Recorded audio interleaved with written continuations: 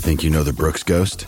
Think again. Introducing the all-new, better-than-ever Ghost 16. Now with nitrogen-infused cushioning for lightweight, supreme softness that feels good every step, every street, every single day.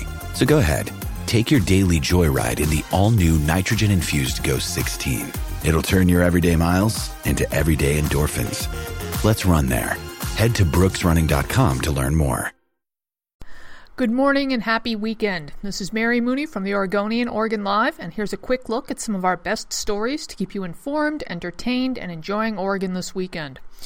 Oregon will seek federal approval next month to charge drivers to use sections of Interstate 5 and 205 in the Portland area. The state has released a 48-page draft application to the Federal Highway Administration, and the Oregon Transportation Commission will vote and potentially give the application its final go-ahead at a meeting on December 6th. The application would then go to the feds for consideration. Oregon's application doesn't answer many of the fundamental questions, like where the tolls will ultimately land, how much drivers may have to pay, or if there'd be exemptions or discounts for low-income residents. In Portland, an effort to bring a Major League Baseball team passed an early milestone when backers said they'd settled on a site for a new ballpark, Terminal 2, the expansive marine cargo site in an industrial district northwest of the Fremont Bridge.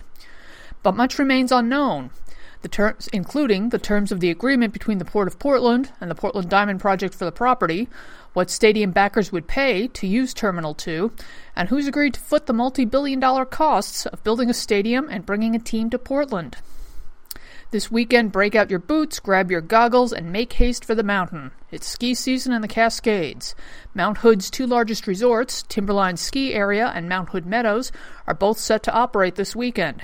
And a few more inches of snow are expected to fall by the time Saturday rolls around, so get out there and enjoy it. For these and more news stories, pick up today's copy of The Oregonian or head to OregonLive.com.